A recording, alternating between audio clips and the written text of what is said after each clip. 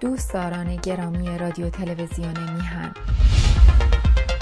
خواهشمندیم برای تداوم برنامه‌های آگاهی دهنده این رسانه ما را یاری فرمایید.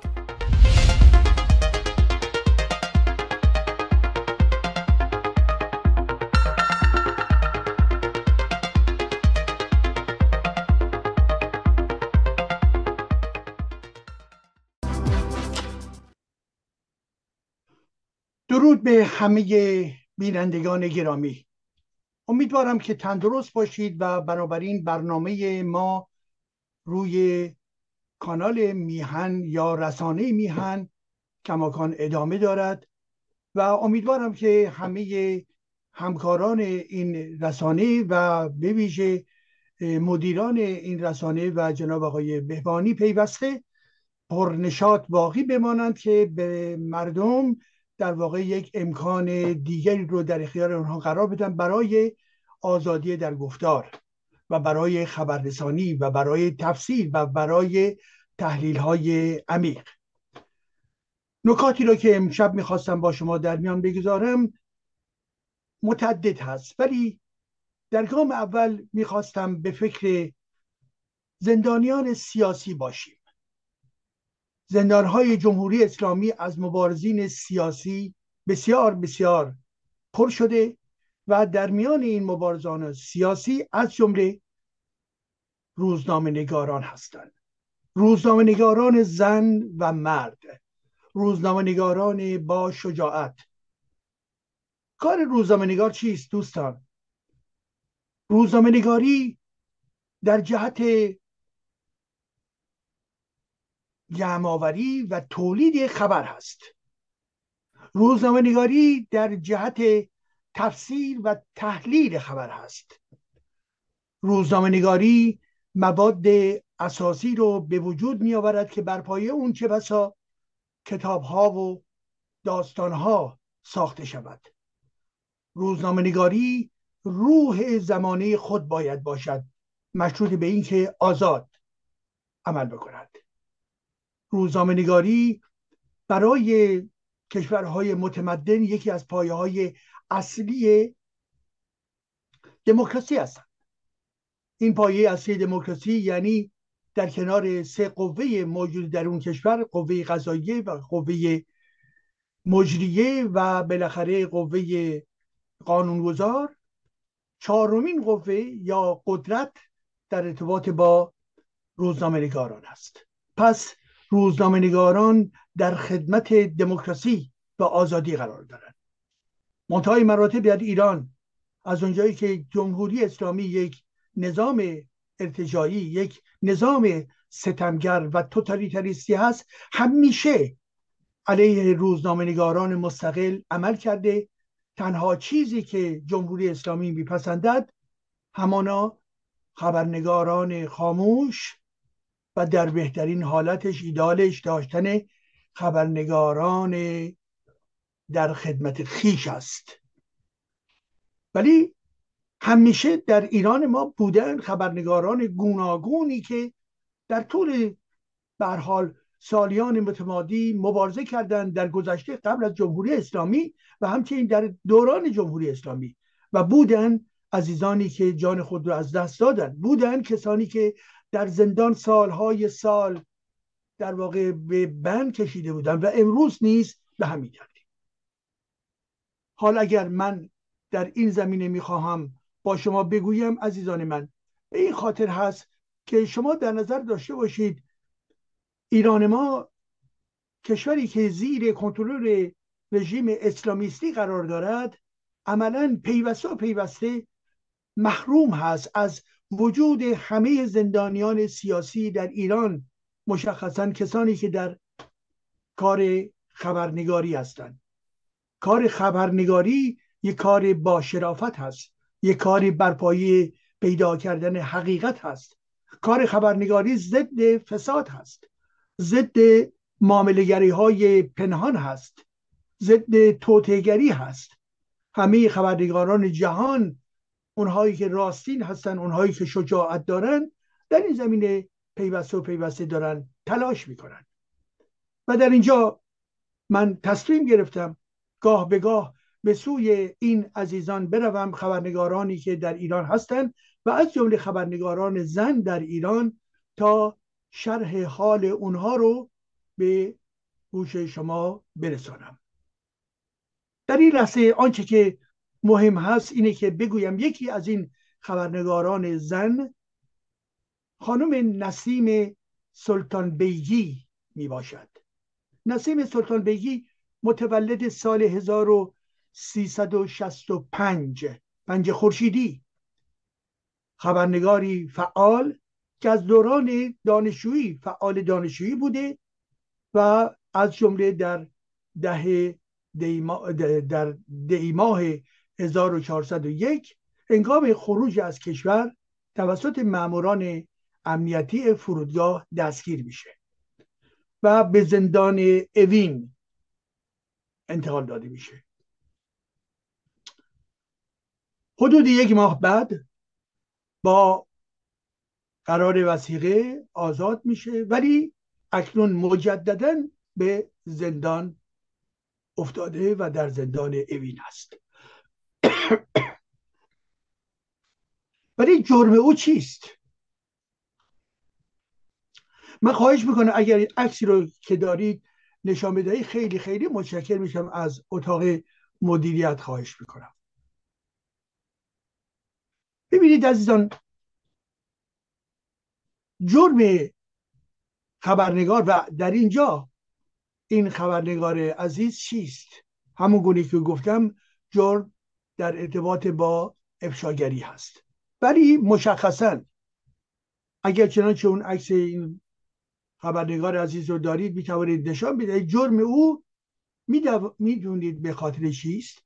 به خاطر نوشتن درباره فاجعه متروپول، به خاطر زنان کارتون خواب، به خاطر اعتراض به اعدام‌ها در ایران، به خاطر آتش انداختن به جان اوین، به خاطر دکتر آبی و در یک کلام به جرم معترض بودن هست.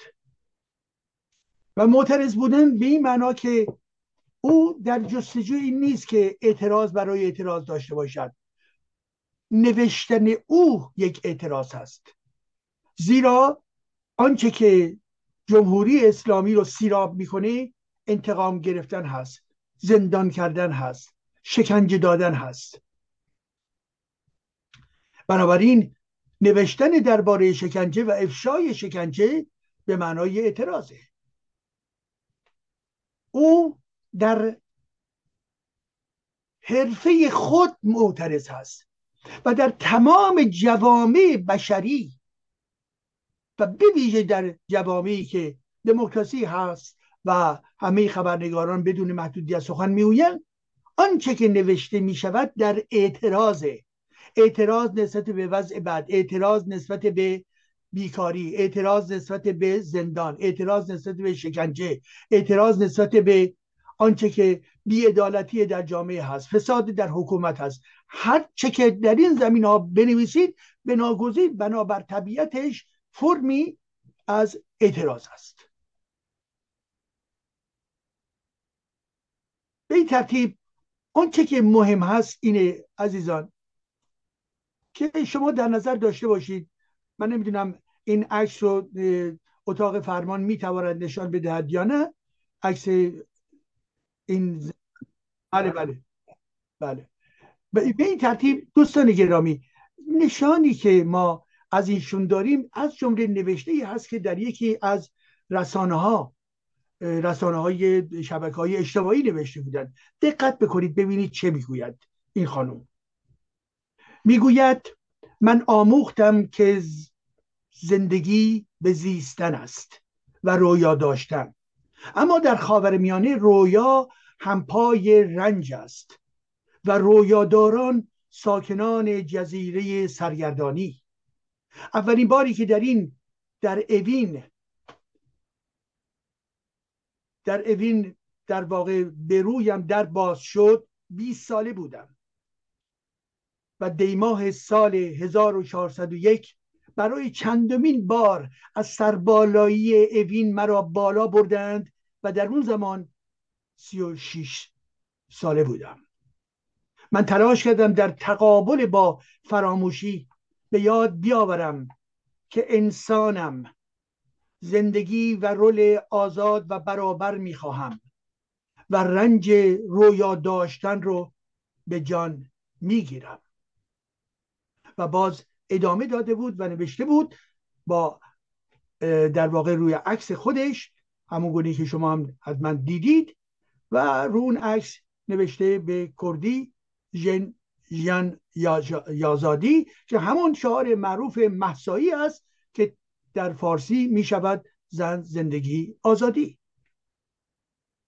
و به این ترتیب او، این خبرنگار جوان، این خبرنگار با شجاعت، یک جمله دیگر هم دارد و اجازه بدید اون رو هم بیان بکنم. رویش ماه ناگزیر، ما جوانیم.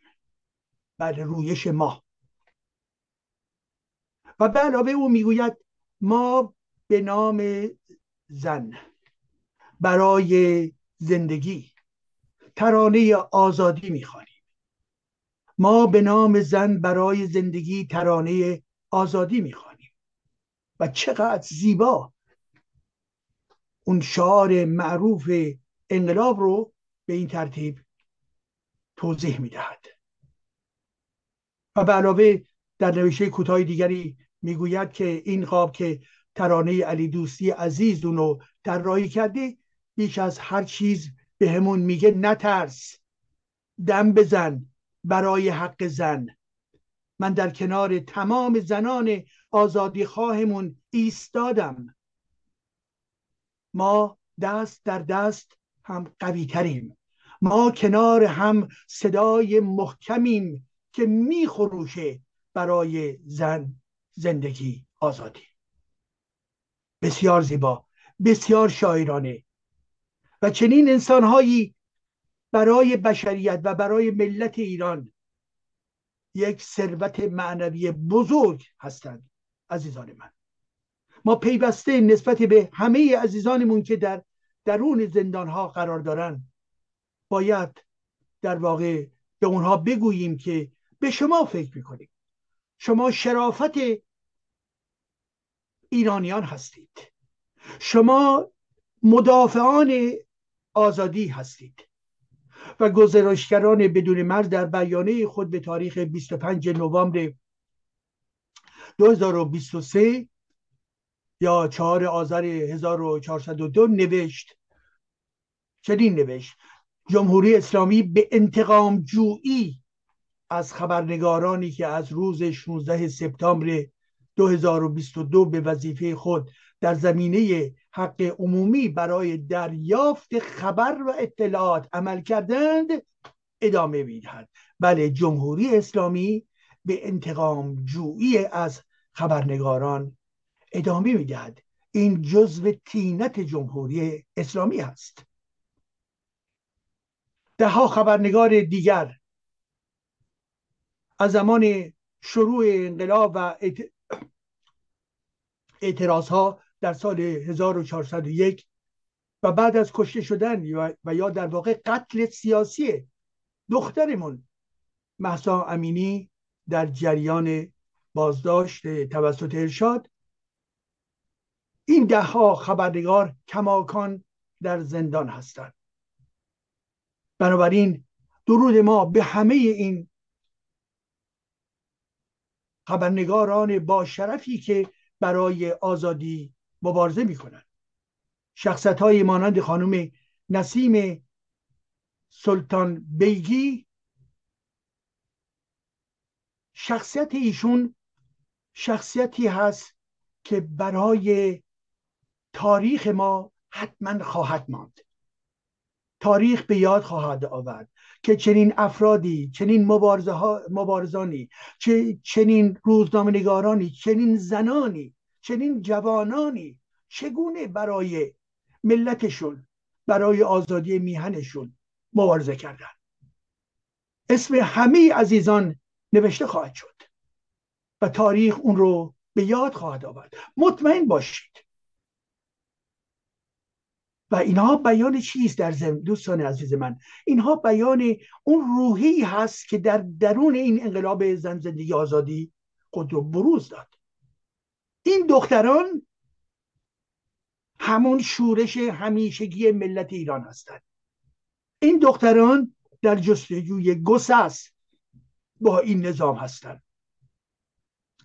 این دختران، این زنان با حرفه خودشون، با شهامت خودشون، با گفتار حقیقت جویانه خودشون به تاریخ ما کمک میکنن و برای تضعیف کردن پایه های استبداد این آخوندهای بی همه چیست، بی شرف، هر قلمی که میزنند این قلم منجر به سست‌تر شدن کاخ استبداد میشود. به این ترتیب به یاد همه اونها باید باشیم. وظیفه ماست. اونها به وظیفه خود خوب عمل میکنن، شجاع هستند، مقاومت میکنن. پس ما در داخل و یا در خارج، ما روشنفکر، روزنامه نگار، رسانه ها باید در ارتباط با مبارزات اونها، مقاومت های اونها حساس باشیم و بگوییم و جمهوری اسلامی بداند که این عزیزان ما در پستوها باقی نمیمانند. صدای اونها رو ما به جهانیان میرسانیم از طریق نام نویسی ها، از طریق برنامه های گوناگون. و جهان امروز میداند که جمهوری اسلامی تا چه میزانی جنایتکار هستش. بله، صدای انسانهایی مانند خانم سلطان بیگی، این صداها صدای قرن ماست، صدای میهن ماست. پس این صداها رو در حافظه خودمون نگه داریم، زیرا این صداها زیباست و عطر آزادی از آنها بیرون می آید. نکته دومی رو که میخواستم با شما در میان بگذارم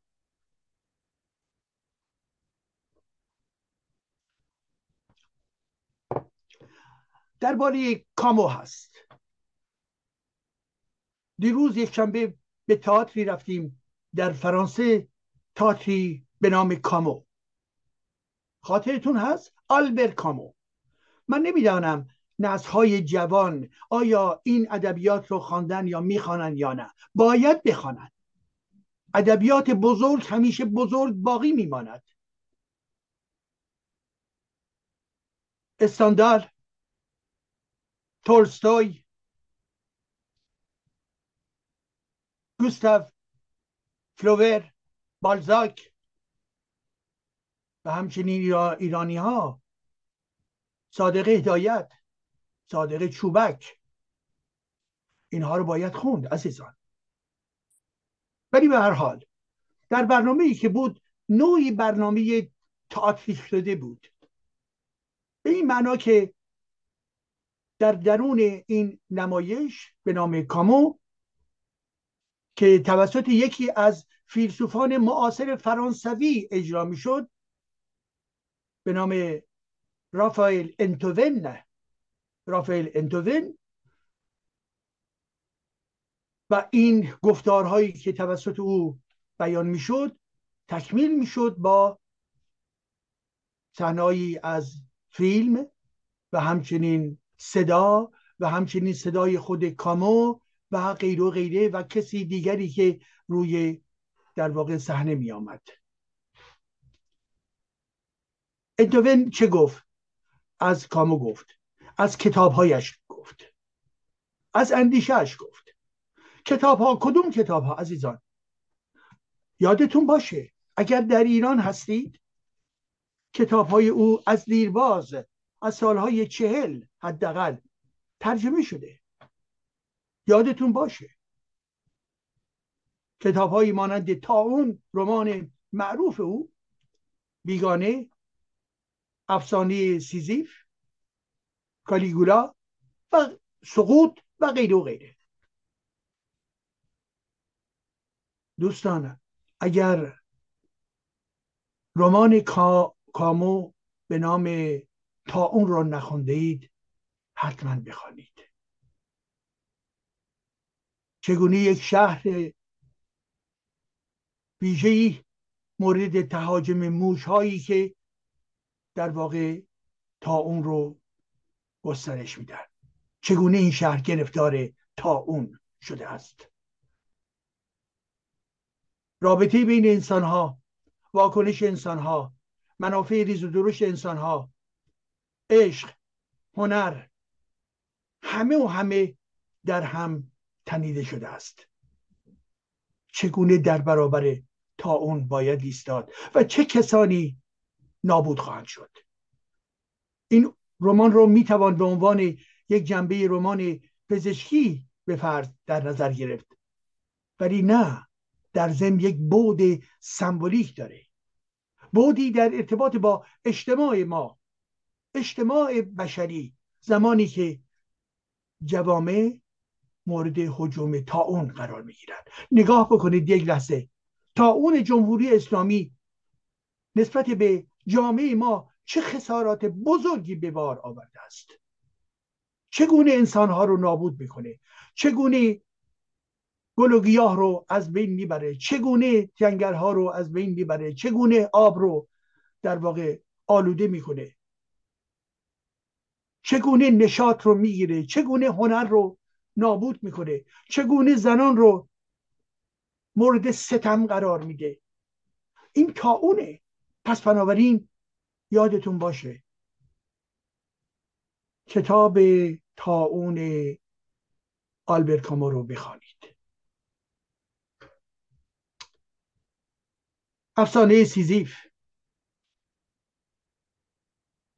که کسی که محکوم شده بود باید یک سنگ بسیار بزرگی رو به سوی قله میبرد بالا بالا بالا بالا بالا بالا و وقتی که در اون رأس قله قرار میگرفت این سنگ بزرگ پایین میافتاد و به این ترتیب کار او دوباره تکرار، دوباره تکرار، دوباره تکرار. آیا این به معنای نیهیلیسم در جامعه هست یا در زندگی انسانی؟ آیا این به این معنا هستش که اگر پوچی و نیهیلیسم هست پس چرا باز وقتی میرسه بالا باز دوباره از پایین داره حرکت میکنی که بره بالا؟ نگاهی که کامو داره شبیه نگاه نیچه هستش. هر دو در جهان بیدادگری میبینند و میبینند که چگونه این بیدادگری به نفع انسانیت رسیده است. هر دو معترضند و هر دو شورشی هستند. اونها شورش رو در دستور کار خود قرار میدن، عصیانگری رو در دستور کار خود قرار میدن و انقلاب رو نمیخوان، زیرا تجربه انقلاب رو دیدند. تجربه انقلاب بولشویک رو کامو دید و انقلاب های دیگر رو از نظر نیچه. بنابراین باید شورشی باقی باد. چند روز بعد از دریافت جایزه نوبل توسط کامو در مصاحبه‌ای با خبرنگار میگوید من تفکر مسیحی دارم اما ذات من کافر است. ذات من کافر است.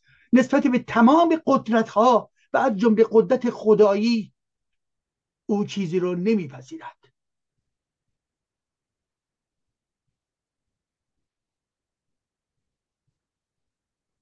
و به این ترتیب اون چه که در نگاه او وجود دارد، او میگوید او نه به خدا باور داشت و نه به اخلاقیات مسیحی.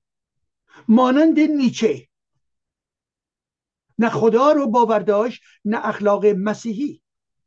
او ضد ارزش‌های مسیحی بود نیچه و به ابرمرد فکر میکرد. ابرمرد اون انسانی هستش که ارزش‌های بالا و والایی رو از خود بروز می‌دهد.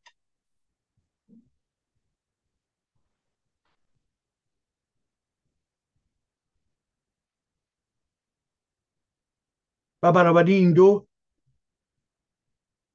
افراد عاشقی بودند که تا آخر زندگی در زندگی رو دوست داشتند.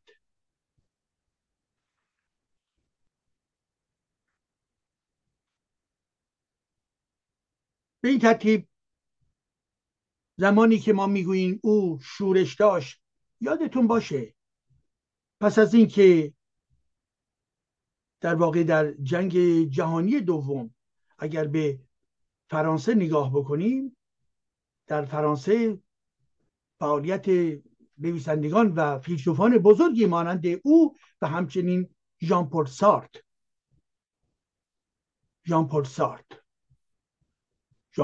یک قدرت برجسته ای داشت، یک فیلسوف بسیار بسیار اساسی، ولی در این حال دارای اشکال ها و آسیب ها. یعنی چی؟ یعنی اینکه به مدت 15 سال ژان پل سارتر طرفدار سوسیالیسم شوروی بود، طرفدار استالین بود، طرفدار حزب کمونیست بود، هرچند که با حزب کمونیست فرانسه اختلافاتی داشت، ولی 15 سال در ستایش از نظام شوروی تلاش کرد. ولی کامو چی کرد؟ کامو در ابتدا در چنین وهمی فرو رفت و بلا فاصله گرفت و گفت نه، این نظام رو من نمیتوانم مورد تایید قرار بدم. و سارتر به او میدانید چه گفت؟ سارتر به کامو گفت تو یک بورژوای ضد انقلاب هستی، تو یک خرده بورژوای علیه سوسیالیسم هستی. ولی کامو کوتاه نیامد، با درایت، با پیگیری به راه خودش ادامه داد، از هیجانات ایدئولوژیک خود رو دور نگه داشت، مرعوب نشد. و به همین خاطر این گونه زندگی ها برای من و شما درس آموزه. نه هراسید از هیجانها، از فشارها، نه هراسید. چیزی رو که بهش بر اساس شناخت، دانش رسیده اید ازش پشتیبانی بکنید. و کامو ایستاد.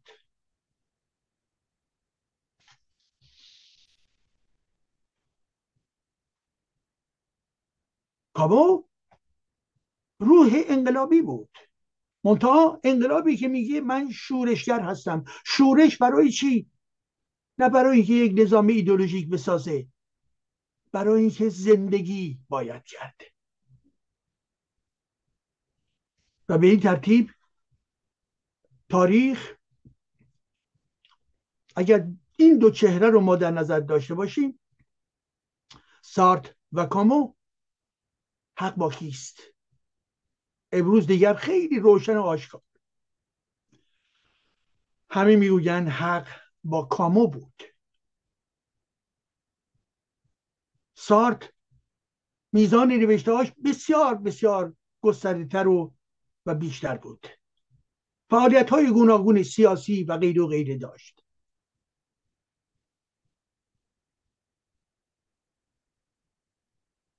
ولی کامو که به هر حال ما میدانیم که در سال 1960 در یک تصادف میمیرد. یعنی زمانی که میمیره، عرضم حضورتون که حتی 50 سال هم ندارد. مانند خیلی از افراد نابغه زود میمیرند. یادتون هست فروغ فرخزاد جوان بود و درگذشت.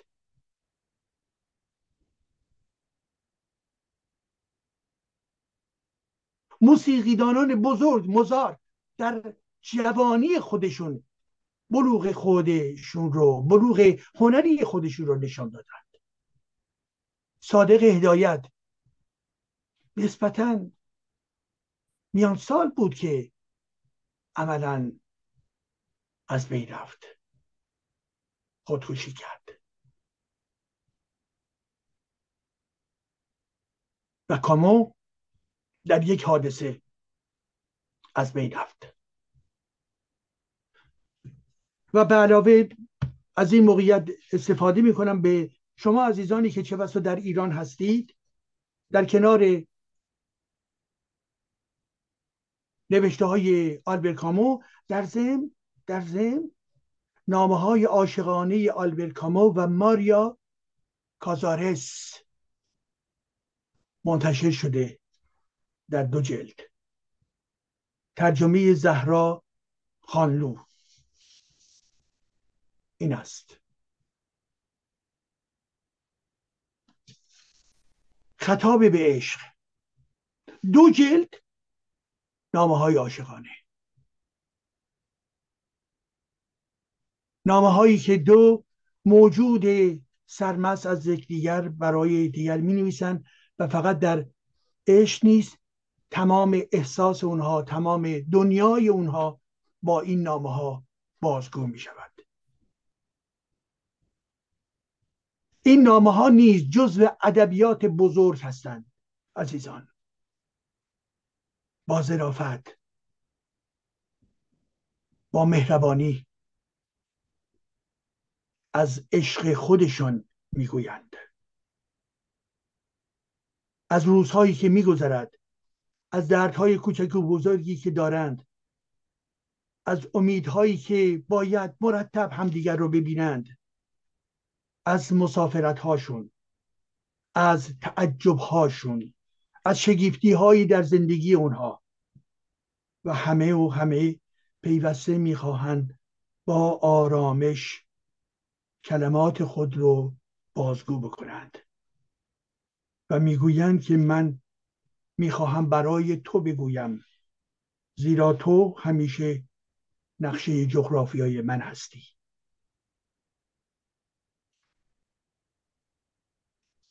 و زندگی در ضمن یعنی عشق، دوست داشتن. 2 فردی که در عاشقی هم قرار دارن، بهترین لحظات زندگی اونها و به شکل فراموش ناشدنی باقی میماند و بنابراین گذشته از این احساس عاشقانه، خواندن شعرهای عاشقانه برای هر نسلی، هر انسانی زیبا هست. پس بنابراین این کتاب رو لطف بکنید و در دستور خود قرار بدهید. چه کسی اون رو چاپ کرده؟ فقط اجازه بدید که من ببینم. در ایران چاپ شده و بنابراین بله، فرهنگ نشر نو در تهران. بنابراین دفتر اول و دفتر دوم و این هم آلبر کاموی گرامی و این هم ماریا کاسارس که عاشق یکدیگر بودن. بنابراین برنامه‌ای که من دیدم بسیار بسیار زیبا بود و مرا به نقاطی کشاند که هم جوانی من در اون بود و هم تمایل‌ها و گرایش‌های فکری و فلسفی من و به این ترتیب بسیار بسیار لحظه زیبایی بود. سالن پر شده بود و چندین ماه هست که در واقع این برنامه ادامه دارد و جالبی قضیه در این است عزیزان من. ببینید، یک پیس تئاتر گذاشته می شود، یک فیلسوف می آید و نقش ایفا می کند، یعنی به عنوان کامو نظرهای کامو رو می خواند، روخانی می کند، از بر می گوید، حرفهای کاموست. یک فیلسوف نگاه یک فیلسوف دیگر یا نویسنده دیگر رو بازگو می کند.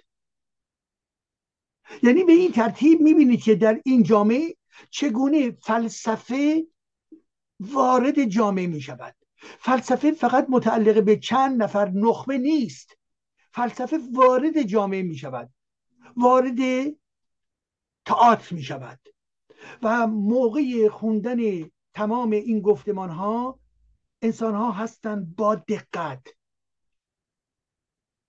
سکوت می کنند، لذت می برند، گوش می کنند، می آموزند. پس چه زیباست، چه زیباست. نگاه بکنید فردا در ایران ما نیز به همین ترتیب باید باشد. یکی از زمینهایی که باید رشد بکنه حتما ادبیات، حتما شعر و حتما فلسفه است و فلسفه باید به درون خیابانها بیاید، نه به این معنای عامیانه و پوپولیستی خودش، نه به هیچ وجه، ولی به این معنا که فقط در محفل نخبگان باقی نمیماند، نقبی میزنه به جامعه. در اینجا در فرانسه هر زمانی که در صفحه اول یک مجله به اصطلاح هفتگی عکس یک فیلسوف منتشر می شود، اون شماره از میان شماره هایی هست که بیشترین تیراژ رو با خود دارد. بنابراین عشق و علاقه هست به چی؟ به فیلسوف. فیلسوف در این جامعه نقش داره، ولی متاسفانه در ایران ما فیلسوفان زنده‌ای در ایران، در داخل ایران ما نمیشناسیم، زیرا چه بسا وجود ندارن. من از اصطلاح فیلسوفان اسلامی نمیگویم، اونها به درد نمیخورن، اونها مزخرف هستن، اونها در واقع فکر و ذهن ما رو میخواهند در واقع باز هم به سیاه چاله ها بکشانند. نه، من از فلسفه سخن میگویم، فلسفه برای پرسشگری، فلسفه برای پر نیرو کردن خرد، فلسفه برای دورنماهای جدید.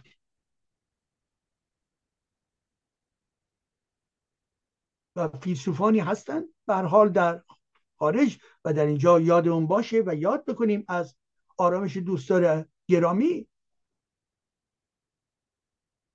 و همچنین از جواد طباطبایی. ولی به هر حال جامعه ما نسبت به جامعه آزاد تعداد فیلسوفان بسیار معدودی داشته و یکی از عوامل سرکوب فلسفه در ایران اسلام، قرآن و استبداد بوده است. یادتون باشه، اسلام، قرآن، استبداد، اینها عوامل سرکوب فلسفه در ایران ما بوده است.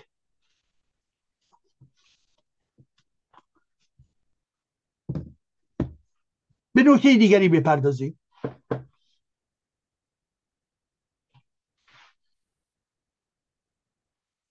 و اون هم درباره حملات اخیر آمریکا علیه نیابتی ها هست. خاطرتون هست حدود کمی بیش از یک هفته پیش نیابتی ها یعنی کی؟ این رو در برنامه‌های پیشین توضیح دادیم. یعنی نیروهای مسلح شده توسط جمهوری اسلامی برای جمهوری اسلامی، با پولهای دزدیده شده ملت ایران، با پولشویی ها مانند حزب الله لبنان، پولشویی ها در قاچاق، کثیف‌ترین آدم ها در روی زمین از جمله همین حزب الله یعنی رفقای خامنه‌ای هستند. رفیق حریری رو همین ها کشتن، یادتون باشه.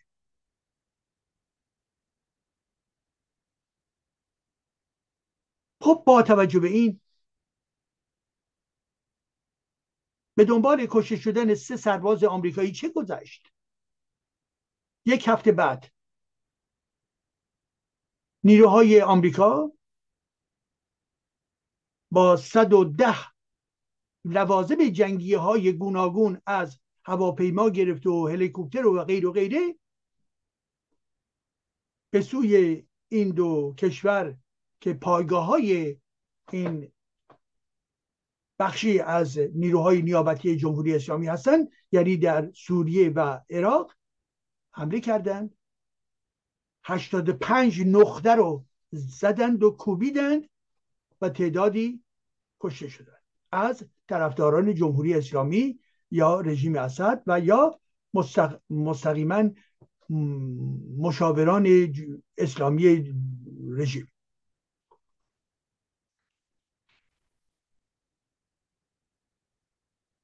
به دنبال این امروز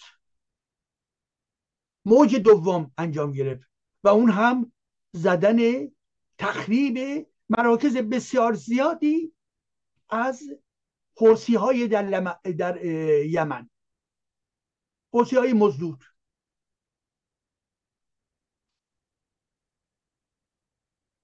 تخریب اونها.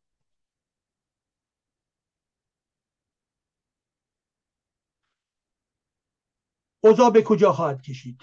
آیا مرحله سومی خواهد بود یا نه؟ بعید نیست. آیا منجر به مداخله نظامی در ایران می شود یا نه؟ آمریکا گفته ما نمی خواهیم. ولی تمام شرارت‌های جمهوری اسلامی در چه مسیری حرکت می کنند؟ شرارت‌های جمهوری اسلامی به سوی بحران، به سوی گسیختگی، به سوی در واقع هرج و مرج در جهان و در منطقه. بنابراین در برابر آمریکا که در جستجوی این بود که بعد از فرارشون از افغانستان نیروهای خود رو بسیج بکنه و تمرکز بده در دریای چین در برابر چینی ها و به هر حال رقابت های نظامی که در این منطقه وجود دارد. زیرا به دنبال مدل های گذشته نبود آمریکا که مداخله هایی که در عراق کردند، نه، در جستجوی این بود که نیروهای خودشو در منطقه خاورمیانه کم بکنند و بعد از نابودی بخش مهمی از داعش عملا اینها نیروهاشون رو به بیرون بردند. ولی این به این معنا نیست که آمریکا بخواهد در منطقه دیگر جایی نباشد. نه، به خاطر چی؟ به خاطر اینکه به هر حال اسرائیل وجود دارد، از متحدین اون هستند، عربستان سعودی وجود دارد و برخی کشورهای دیگر و همچنین منافع نفتی در این منطقه و منطقه بزرگ سرقلیجی در جهان و بنابراین آمریکا نمیتواند کاملا به بیرون برود، ولی نشون داد که میخواهد نیروهاشو کم بکنه. ولی این ماجراهای اخیر، ترورها که به دنبال همین اقدام آمریکا افزایش پیدا کرد. یعنی شما نگاه بکنید اقدام تروریستی حماس جنایتکار علیه غیر نظامیان اسرائیل 1200 نفر از آنها رو کشت و به دنبالش اقدام های گوناگونی که در واقع نیروهای نیابتی انجام دادن که به طرف کشتی‌ها، به طرف نیروهای مختلف، حدوداً گفته می شود 110 مورد تعرض توسط گروه‌های گوناگون علیه کشتی‌ها یا به هر حال شرایط عادی صورت گرفت. پس بنابراین اینها در جستجوی چی بودن؟ در جستجوی باز هم در واقع خرابکاری، تشدید خرابکاری ها و با آمریکا میخواستن بگوین که بله تو زودتر برو بیرون، ما اقدام میکنیم تو زودتر برو بیرون، ولی که آمریکا دید نه، نمیشود.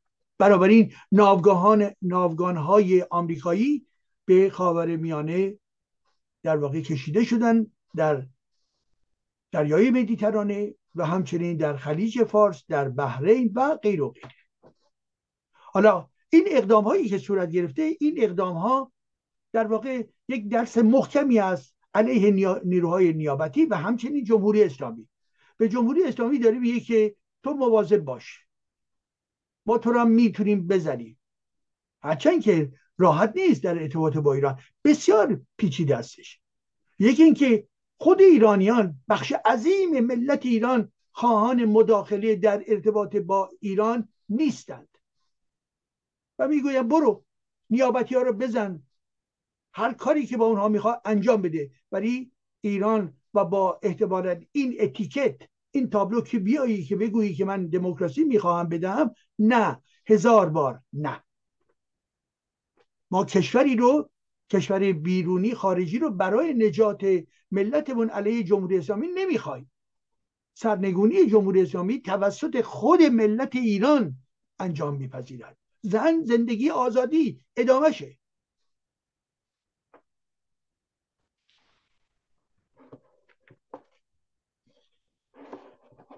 ولی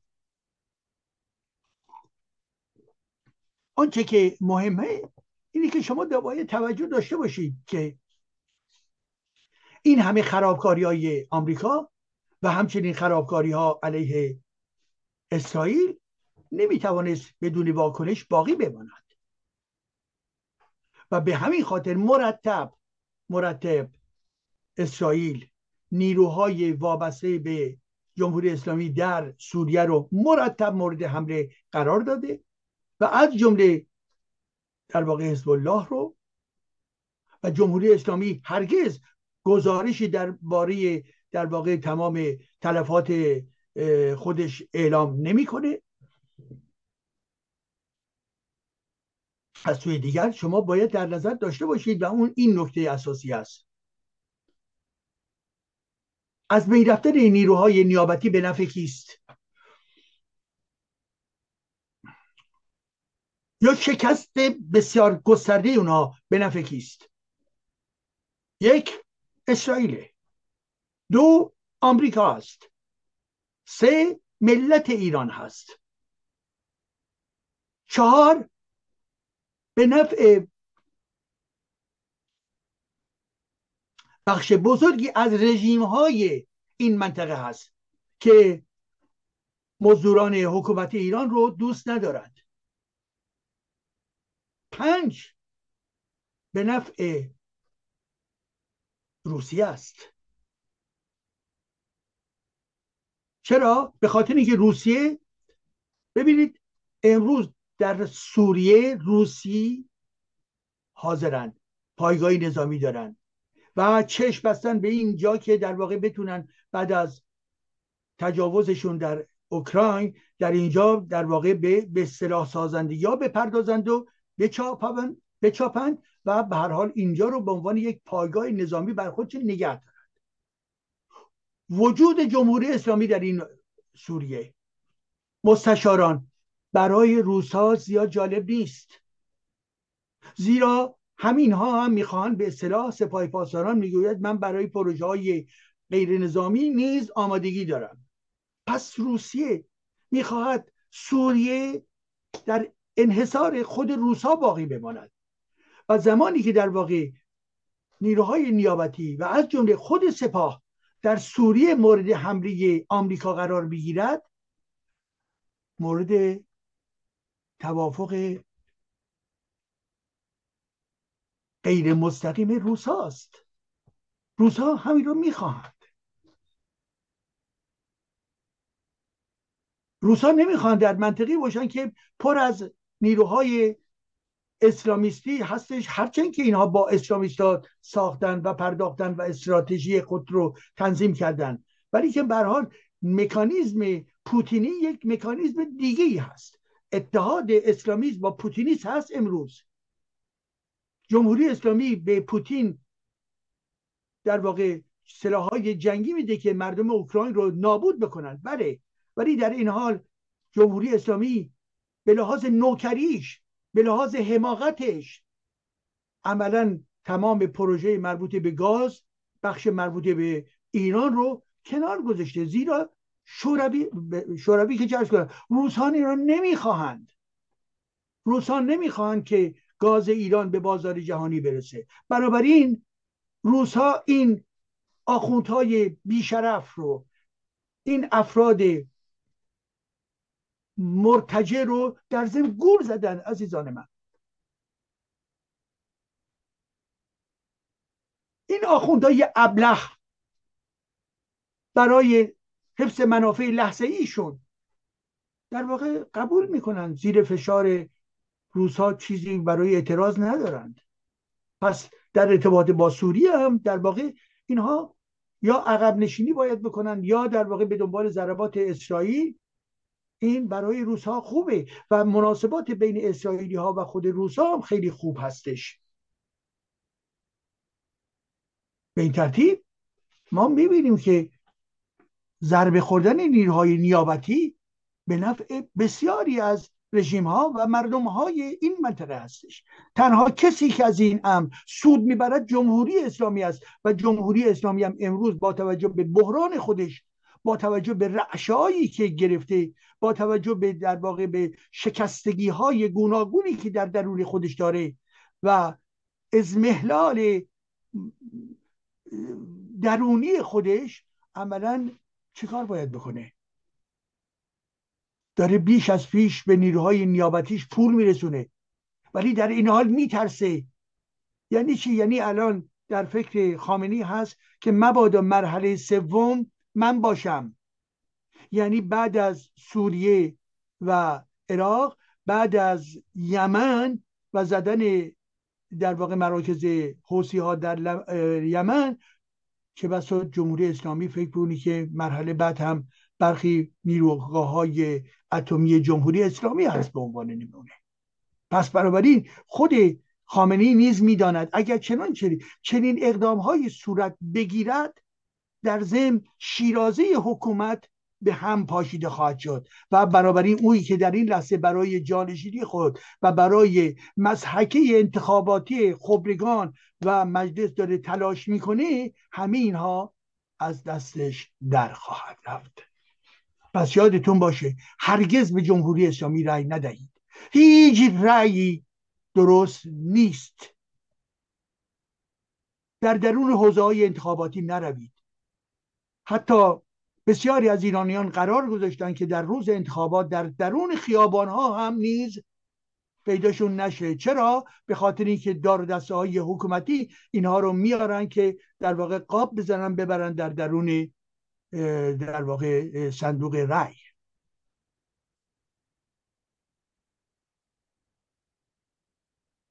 جمهوری اسلامی تمامه. این که ما میگیم تمامی، میبینیم که خب بالاخره 40 سال 45 سال طول کشیده، ولی اگر به مکانیزم‌های روانی و درونی جمهوری اسلامی دقت بکنید، به شکل بی سابقه‌ای در یک مرحله بسیار بسیار حساس قرار گرفتن. دوستان عزیز من، یادتون باشه 10 سال اول انقلاب اسلامی، انقلاب شوم اسلامی، توهم بود. مردم به قولها و در واقع پروژه های اونها وفادار بودند و باور داشتند. 25 الی 30 سال بعد از 10 سال اول چی بود؟ دوران اصلاح طلبی بود. هی اومدن اصلاح طلبان که بله خوب است و به هر حال سعی کردن که مردم رو فریب بدن.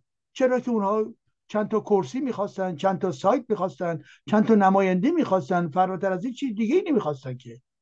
پس این دوران تموم شد. از سال 1396 به این طرف آنچه که آغاز شد دوران آنتاگونیسم، دوران انقلاب، دوران سرنگونی است. به این روند باید دقت بکنید عزیزان من. این روندی به سمت پایان جمهوری اسلامی است. یادتون باشه این روند رو ما در گذشته نداشتیم و زندگی آزادی در همین روند و در این مرحله آخر اتفاق می افتد. زندگی آزادی، زندگی آزادی.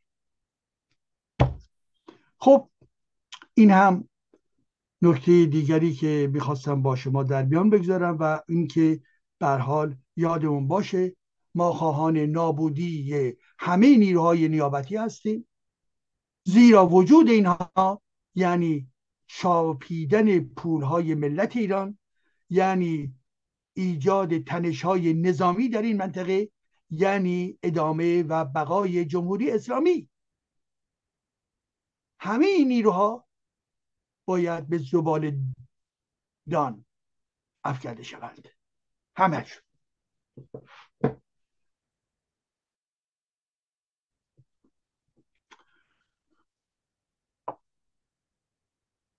خب به این ترتیب تقریبا به آخر بحثمون میرسیم. یک بحث مفصلی دارم در ارتباط با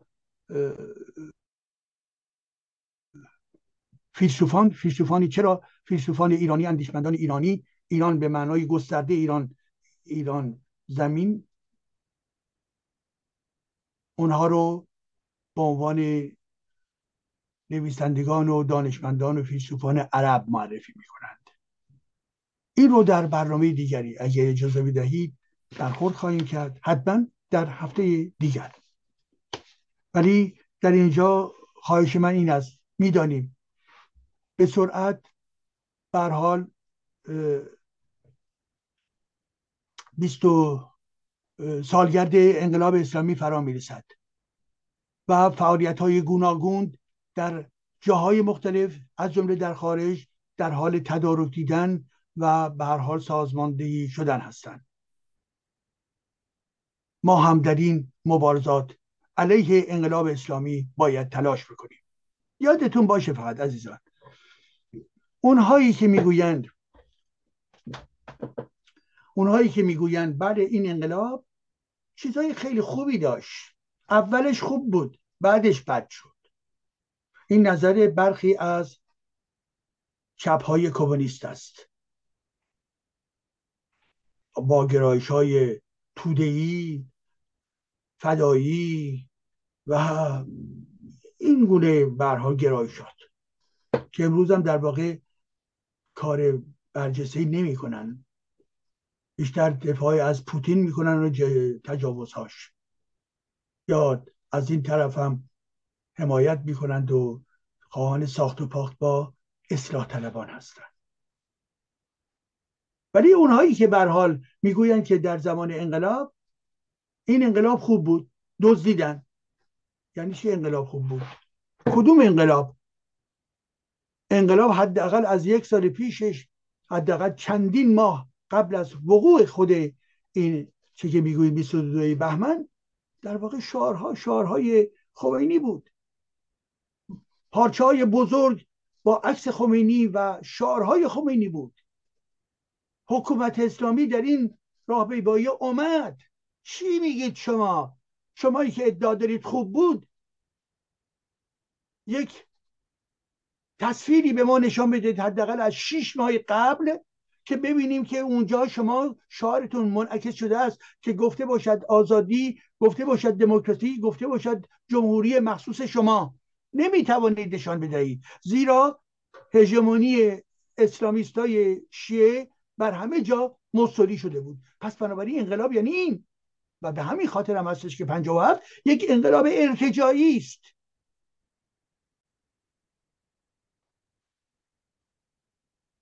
این انقلاب ارتجاعی بر ضد آزادی بود، بر ضد دموکراسی بود.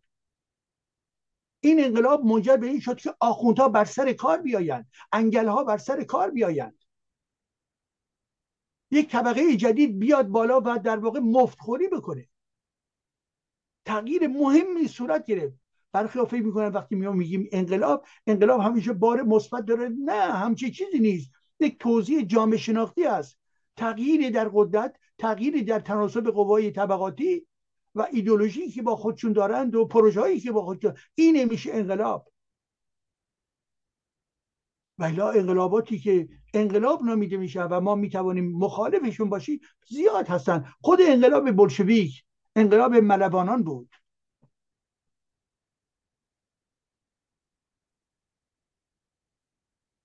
پس بنابراین انقلاب بار مثبتی ما نمیتوانیم براش قائل بشویم.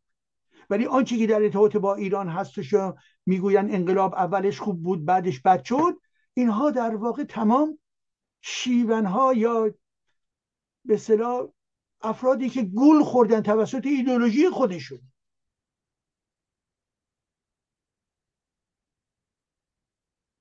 این گونه حرفهایی هستش که برای اینکه خود رو فریب بدهن میگویند،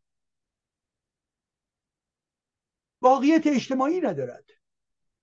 این انقلاب از همون لحظه که شدیم 22 بهمن یک انقلاب ارتجاعی بود. ولی خب توده‌ای ها براش دست زدند چون میگفتن که این ضد امپریالیستی و ضد آمریکایی است. بخش مهمی از فدایی هم به همین ترتیب، فدایی اکثریت و غیر ذره، و بخشی دیگر از اون چپ ها از جمله فدایی های گوناگون، زیرا اینها به 36 تیکه برها تقسیم شدن و هر کدوم هم برای خود قائل هستش که بهترین و واقعی ترین و راستین است. بخشی از اینها گفتن که نخیر، این انقلاب انقلاب خوبی بوده، دزدیده شدش. و اینها در واقع تنها نبودن، خود مجاهدین هم در همین خط هستش، خود نمیدونم گرایش های گوناگونی که به هر حال امروز هم حتی وجود دارن به همین ترتیب هستن. اینا عقب ماندگی فکری این افراد، این دوستان رو میرسانند. پس با توجه به اقدام‌های گوناگونی که صورت میگیره در ارتباط با سالگرد این انقلاب، بله میریم و میگوییم که این انقلاب ضد آزادی و ضد دموکراسی بود از همون نقطه اول. برای که برخی ها از نیروهای چپ در فرانسه بهشون گفتن که بیاین مثلا شرکت کنین، گفتن نه ما نمیاییم. ولی روز فکر میکنم اگه اشتباه نکنم 12 فروردین که همه پرسی صورت گرفت، اون بله برای ما مهمه. اونجایی که گفتن جمهوری اسلامی آری یا نه. یعنی ببینید چگونه زیرکانه عمل میکنن. 22 بهمن چون هنوز اعتقاد دارن میگوین نه ما نمیاییم تظاهرات بکنیم. عجب. میبینید صداقت نیست دوستان گرامی من. حرفای دو پهلو، حرفای ناروشن گفتن، به خاطر اینکه این ذهن جرأت نداره، جسارت نداره که به انتقاد به خود بپردازد. از اینها چه انتظاری دارید؟ از 45 سال پیش به این طرف اینها کوچکترین رشدی نکردن، زیرا تمایل عمیق جامعه در جهت دیگری حرکت میکرد. و شما مطمئن باشید تا 10 سال دیگر آنچه که امروز نیز هستند آب خواهد رفت. مطمئن باشید. وقتی میگوین حزب، وقتی میگه سازمان، گروه سازمان میشه 5 نفر آدم، 8 نفر آدم. اون حزب میشود 50 نفر آدم. وزنی نیستن. خودفریبی است، دیگر فریبی است. ما نیازمند شفافیت هستیم. به این ترتیب ما نیز در تمام اقدام‌های ضد رژیم جمهوری اسلامی و ضد این فرهنگ انقلاب اسلامی شوم 57 خودمون رو آماده میکنیم. میاییم در خیابون‌ها، فریاد میزنیم زندگی آزادی، فریاد میزنیم زنده باد آزادی، فریاد میزنیم زنده باد دموکراسی، فریاد میزنیم زنده باد حکومت لاییک، جدایی دین از مذهب در همه عرصه‌های قدرت. و فریاد میزنیم ما برای طبیعت، ما برای محیط زیست، ما برای زیست بومگرایی هستیم و انسان با طبیعت باید آشتی داشته باشد. ما برای همه اینها مبارزه خواهیم کرد. دورنمای ما حتما دورنمای خوبتر و بهتری خواهد بود، ولی امیدهامون رو نگه میداریم برای آن روز. من مطمئن باشید تا لحظه ای که زنده هستم امید خودم رو به تغییر، به رفتن به سوی روشنایی، به رفتن به سوی آزادی انسان ادامه خواهم داد. من تا لحظه مرگ نیز با این قدرت انگیزه قوی خود رو نگه داشته و خوشبین هستم. زندگی رو دوست دارم، نواهامو دوست دارم، مردم شهروند آگاه ایران رو دوست دارم و اومانیسم جهانی رو نیز دوست دارم. و همه اینها به من نیرو میبخشد که بله، من تا زمانی که راه میروم، حرکت میکنم و قدرت بدنی دارم و تا زمانی که قدرت فکری و تحلیلی و قدرت مغزی دارم و همه اینها به طرز موزونی کار میکنه، من هم مبارزه خواهم کرد. سپاس. به امید آزادی میهنمان ایران، میهن خود رو دوست داشته باشید. آزادی، دموکراسی و لایسیته را فراموش نکنید. سپاس از شما.